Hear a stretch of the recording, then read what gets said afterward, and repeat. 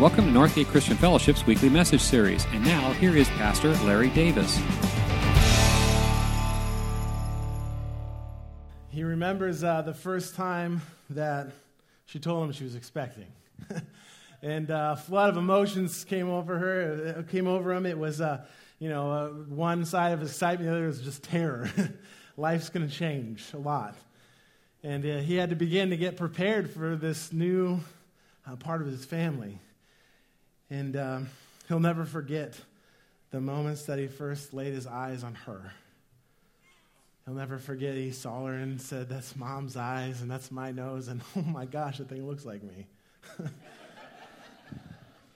He'll never forget that moment. As a guy, we always say we want a boy, but we really want a girl. We really want somebody to just love and protect and take care of. And they say that they're going to be wrapped around your finger, but they don't ever tell you, really your whole arm's going to be engulfed. And he'll never forget, those were special moments that he had with her. He'll never forget the moments that he had as she grew up, and he watched her for the first time begin to discover things. And the things that they used to do together, they built things together, or broke things together. Those moments that can never be taken away. Those nights that he got to tuck her in at bed at night and whisper into her ear how much he loved her and how much God loved her. Those times where maybe she sat on his lap and they snuggled and hung out as the day kind of became to an end, or watched the sunset together. It was this girl. And over time, she began to grow up, even becoming a teenager, and taking what he had taught her and started becoming just her own, herself. And it wasn't what he had ever dreamed for her. It just is what it is. I don't think she had ever wanted it for herself. But over time, it happened. And over time, the family get-togethers became a little less frequent, seeing her. And when he did, he still loved her. I mean, that's his girl. He remembers all these moments. He would come, he would hug her. And slowly she began not to reciprocate and felt dirty or unclean or unworthy to even be around her family. The relationship began to break. He didn't want it for her. It just is what it is. And it takes us to a story in the Bible in the Old Testament of a woman named Rahab, a prostitute, in her life. And friends, this morning there's going to be some encouragement about redemptive relationships in her story that you're going to find. We're going to be in the book of Joshua. It's in the Old Testament, close to the beginning of your Bible right there. What's happened is God's done a lot of crazy things already this far into the Bible. And he has his people, and he's just used a guy named Moses. Many of you guys maybe have heard about him. Maybe you've seen a movie. He's got a big white beard. He's got a staff. He was a murdering shepherd that God used to go free his people from Egypt. He went in there to Pharaoh and said, Pharaoh, let my people go. Huh, ooh, baby, yeah. You heard that one? No? Some of you?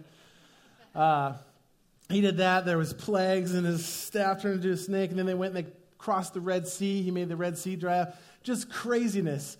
And then began this journey into the Promised Land that turned into a journey that none of them really ever expected, because they started making some really bad decisions, and they wandered. For 40 years straight, they wandered. Because God decided, nope, this generation's not going to get it. You keep making bad decisions, and they just began to wander until this next generation came up. Just in circles. Ever been there? Just wandering in circles, wondering what's next? And so we get Joshua, who's his successor. The one who comes after him, that's going to take them into the Promised Land. Moses has just died. And we come into the book of Joshua. And then the first chapter is Joshua. God's telling Joshua what he's going to do with him, that I'm going to be with you, that I'm going to take you from here to there, and I'm never going to leave you. And so in the beginning of Joshua, we get, as they're getting ready to go into the Promised Land, they have to take different city-states, and Jericho happens to be the first one. So it says in Joshua 2:1, then Joshua, son of Nun, secretly sent 2 spies from Shittim. Look over the land, he said, especially Jericho. So they went and entered the house of a prostitute named Rahab and stayed there. So here's the encouraging thing about Rahab and her story that we get to see in the first verse about Rahab, and that's who she was and what she brought to the table. It says, the house of a prostitute named Rahab. She was a prostitute. So the first thing she brought to the table was sin. I hope that encourages you this morning. She brought sin to the table. That's the first thing she brought. And she brought a lot of it. You know, we brought a lot of it too. We brought dirt when we came to God, to him, and it was dirty dirt. And we tend to forget that the word prostitute means prostitute. In the Bible, she doesn't even get just Rahab. She gets Rahab the prostitute. If you look in the New Testament and all the other times she's mentioned, I mean, she never even gets good enough where she's just like, guys, seriously, can we just drop the prostitute part and just go Rahab? It's always Rahab the prostitute or the harlot Rahab. So we know that she brought sin, right? That's who she was. It was part of her. Maybe she didn't want it. It is what it is. And so as the story continues on in verse 2, the king of Jericho was told, look, some of the Israelites have come here tonight to spy out the land. So the king of Jericho sent this message to Rahab, bring out the men who came to you and entered your house, because they have come to spy out the whole land. But the woman had taken the 2 men and hidden them. She said, yes, the men came to me, but I did not know where they had come from. At dusk, when it was time to close the city gate, they left. I don't know which way they went. Go after them quickly, you may catch up with them. But she had taken them to the roof and hidden them under the stalks of flax that she had laid out on the roof. So the men set out in pursuit of the spies to the road that leads to the fords of the Jordan. And as soon as the pursuers had gone out, the gate was shut. Before the spies lay down for the night, she went up onto the roof and said to them, I know that the Lord has given you this land, and that a great fear of you has fallen on us, so that all who live in this country are melting with fear because of you. We heard how the Lord dried up the water of the Red Sea for when you came out of Egypt, and what you did in Sihon and Og to the 2 kings of the Amorites, east of the Jordan, whom you completely destroyed. And when we heard of this, our hearts melted in fear, and everyone's courage failed because of you. For the Lord your God is God in heaven above and on earth below. So she ends this with, I know what's going on. And it's not us, it's you.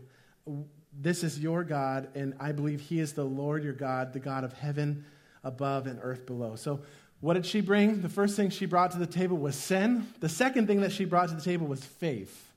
See, that's the cool thing about faith. Faith comes by hearing, not seeing. She hadn't seen anything yet. She even said that, I haven't seen anything, but I've heard, and I believe it. So I have faith. Because her work wasn't going to do anything to save her. Her works weren't. She brought sin to the table. Wasn't going to do anything for her. And the cool thing is, friends, is where there is faith, sin can be dealt with. And I'll prove it to you in Hebrews, in the New Testament, 11:30, it says, by faith the walls of Jericho fell down after they were encircled for 7 days. By faith the harlot prostitute Rahab did not perish with those who did not believe when she had received the spies with peace. Hebrews 11:6, and without faith it is impossible to please God, because anyone who comes to him must believe that he exists and that he rewards those who earnestly seek him. See, friends, the one thing that qualifies us to be saved is the same thing that qualified her, and that's faith. The one thing that qualified her to be saved is the same thing that qualifies us to be saved, and that is faith. Works can't save you. Faith can, and then works are the result. The disciples asked Jesus in the New Testament, they're like, hey, we just need to hear it straight from him. I mean, he's the God-man. What's going on? Because, that's just how we work. We're humans. We say, we're a good person. We do good things. We do good works. We get rewarded. We're not all the same. We talked about people and process. We're all kind of on different pages. I'm better than you. I've done more good works. And so they said, what's the deal? I don't want to be like on the same playing field as them. So they went to Jesus himself, and they said to him in John 6:28, they said to him, what shall we do that we may work the works of God? Jesus answered and said to them, this is the work of God, that you believe in him whom he sent. It's not something you're going to do. We're never going to be able to do it because we're all bringing the same thing to the table, dirt. But faith and believing in him who he sent is the work. So first thing we saw is what she brought to the table. So now the next thing I want to talk about is what did she seek? What did she want from this? Joshua 2:12, as the story continues, says, "Now then," she said to him, "please swear to me by the Lord that you will show kindness to my family, because I have shown kindness to you. Give me a sure sign that you will spare the lives of my father and my mother and my brothers and my sisters and all who belong to them, and that you will save us from death." So what did she seek? She sought favor. In the midst of trial and all this stuff that was going on that was going to be happening in her life, she sought favor, because the only other choice was fortification. You know, we get that opportunity a lot. We can seek favor in a situation, or we can run and hide from it, put up walls, shut it down. So she sought favor, and a thing that I think that she knew was God had given specific rules about to his people about when they take this land.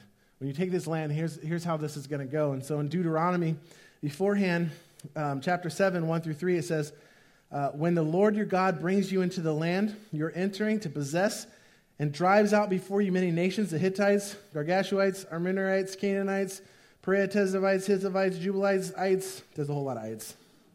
7 nations larger and stronger than you. And when the Lord your God has delivered them over to you and you have defeated them, you must destroy them totally. Take no treaty with them and show them no mercy. Do not intermarry with them. Do not give your daughters to their sons or take their daughters for your sons." I think she knew that. She's like, it's coming down. This is going to happen. And I can choose to either fortify myself, I can close up the city, and I can be like, hey, this is the team I'm on, or I can ask for favor. She says to you, hey, I'll receive you guys, spy guys, in turn, you save me. Does that sound familiar? And that's gospel. We get to do the same thing. Hey, God, okay, I will receive you, in turn, you save me. All right? I'll receive you, in turn, you save me. And so what did she get? As the story continues, they say to her, okay, our lives for your lives, the men assured her. If you don't tell what we are doing, we'll treat you kindly and faithfully when the Lord gives us the land. So what did she get? She got a promise. Promises do 4 things. These are the 4 things promises do. First thing promises does, it gives you a basis for faith. It gives you something to grasp onto. Promises. But at least it gives you something to grasp onto. It gives you a direction to go. The second thing that it does is promises demonstrates God's faithfulness. When God says he's going to do something and then you see that it happened, you can say, hey, your faithfulness, God, you said you're going to do this and you did it. And then you can be grateful for it and you know that it's God. Third thing promises do is they lead you in the right direction. Promises give you a direction. Many of you guys are familiar with the verse John 3:16. You see it at games and everything. See how familiar you are with it. It says, "For God so loved the world that he gave his only Son, that whoever believes in him shall have everlasting and it shouldn't perish," right? So it gives us a direction. The direction is this: believe in Jesus and you get everlasting life. You don't perish. So promises give us a direction. And the last thing promises do is they encourage us in difficult times. How many times have you been in a relationship where somebody that came alongside of you, or you had the opportunity to come along somebody else and tell them about the promises of God, to give them encouragement? Promise of hope, of love, of grace, of mercy, again of love.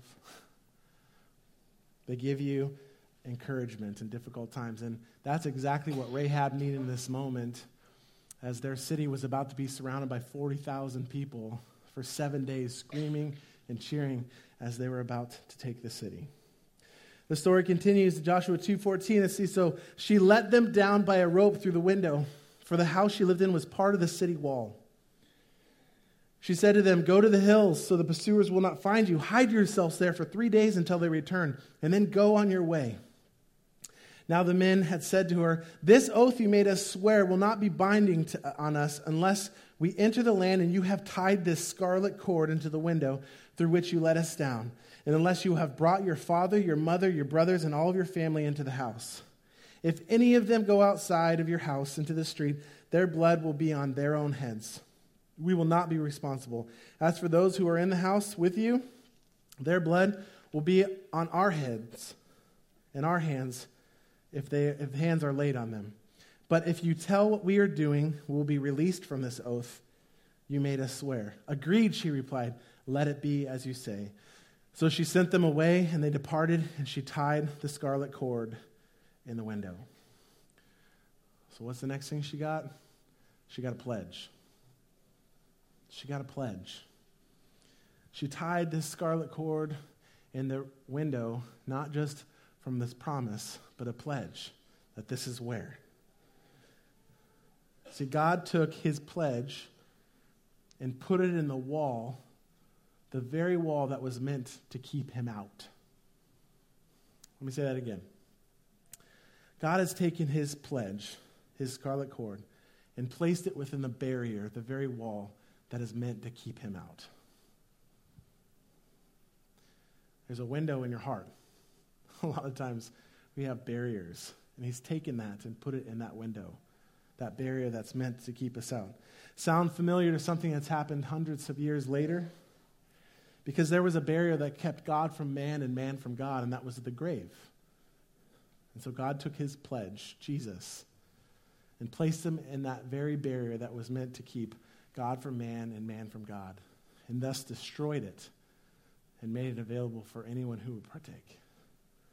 He gave her a pledge. God gave me this same pledge many years ago when I heard this for the first time. I hadn't seen it. I heard it, and I believed it. And he took his scarlet cord, and he tied it around my heart and gave me a promise and a pledge to know at the end of the day, when everything's happening and it's all coming down, that this thing's flying out my window. And I know where I'm going and what I'm going to be a part of. The story gets really intense. It continues on. I'm going to jump all the way to Joshua 6, the 6th chapter, because it's full of then instructions as they're getting ready to go and take the city. And they march for many days. And I'm going to jump into verse 15, chapter 6. It says, "On the 7th day," this is the army, "they got up at daybreak and marched around the city 7 times in the same manner, except that day they circled the city 7 times. The 7th time around, when the priest sounded the trumpet blast, Joshua commanded the army, 'Shout, for the Lord has given you the city. The city and all that in it are to be devoted to the Lord. Only Rahab the prostitute and all who are in the house with her shall be spared, because she hid the spies we sent.'" So what did she get? She got a pledge, and then she got a pardon. She got a pardon. Man, that gives you a lot of peace when you know how the game's going to end. Like, you know what's going to happen. A lot of you guys are going to watch maybe some games today. It'd give you a lot of peace if you knew how it was going to end. Or you just would be miserable right now, one of the two. See, it wasn't just for her. This pardon wasn't just for her because she had relationships. And you see how it said Rahab the prostitute and all who were with her. She'd mentioned her father, her mother, her brothers, her sisters. She had a relationship with them. Can you imagine what it's like to be dad in that moment? And she shows up and you're like, "Oh my gosh, I wasn't expecting you." She's like, "Dad, I didn't even want this for myself. I don't even know who I am anymore. But you know what? I know one thing. I've got a promise. And hanging outside of my window on the edge of this city in the walls of Jericho, I've got a pledge. And it's for us. And there's good news in it because God is God. And you need to be a part of this. And I want you with me. I want you to be a part of that promise." Can you imagine that moment, that relationship that just got redeemed? Dad, come be a part of this. Mom, come be a part of this. Brothers, sisters, you've got to be a part of this. That's redemptive relationships, friends. That's what we get to do here. We get to be a part of something that's so much bigger than ourselves and see how God moves in that. You get to have relationships with other people, and that's taking other people in the journey with you, not just hearing it for yourself, not just having your own little pledge and ribbon and being like, "I know where I'm good." It's when you hear about it, taking other people along that journey with you, not leaving someone behind. It wasn't only for her. It's all who were with her. Redemptive relationships. Joshua 6:20, as it continues, "When the trumpet sounded, the army shouted And at the sound of the trumpet, when all the men gave a loud shout, the wall collapsed. So everyone charged straight in, and they took the city. They devoted the city to the Lord and destroyed with the sword everything living in it, men, women, young and old, cattle, sheep, and donkeys. Joshua said to the 2 men that had spied out the land, "Go into the prostitute's house and bring her out and all who belong to her in accordance with your oath to her." So the young men who had done the spying went in and brought out Rahab, her father and mother, her brothers and sisters, and all who would belong to her.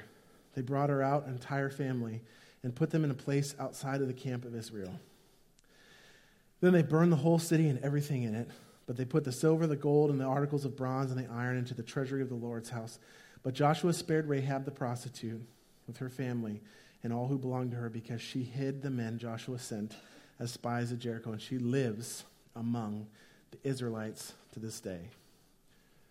That's like the best part. Did you hear that last part? She lives with them to this day. See, the last thing that she got was a new faith community. She got a new heritage. She got a new lineage. She was a part of one community, and through this scarlet cord, through this pledge, this promise, and this pardon, she became a part of a new faith community. And the things that she received for it. We say, all right, well, it says they placed her outside the camp. You know, sometimes we think that God just kind of forgot the plan. We feel like that. We're like, all right, I got this far, God, now what's next? We're like, hey, I'm at Northgate today. I came today, so like, what's next? Did you just forget? It's not like God's sitting there going, oh, wait a minute. I didn't really, you're here. Hold on, let me figure this out. To be honest, we didn't even think you'd make it this far. We had 6-1 odds against you. That's not how it happens. Because we see this, if you look at the Christmas photo later on in Matthew 1, you see in the Christmas photo a name, and that name is Rahab. She made the Christmas photo. She not only stayed outside the city, but they brought her in. They saved her, and then they brought her all the way in. And friends, that's what God wants to do with you. He doesn't just want to get you out of some stuff. He wants to get you in and a part of a new faith community, because maybe you've heard it and you believe it. He doesn't want to get you that far. He wants to get you all the way in. He wants you a part of the party at the end of the day, because from Rahab's line, she became the lineage of Jesus Christ himself, a sinner, a prostitute. He brought her all the way, and he wants to bring you all the way too. Would you bow your heads? Thank you for listening to this week's message. We trust that you'll join us again soon for another uplifting message from Northgate Christian Fellowship, located in Benicia, California.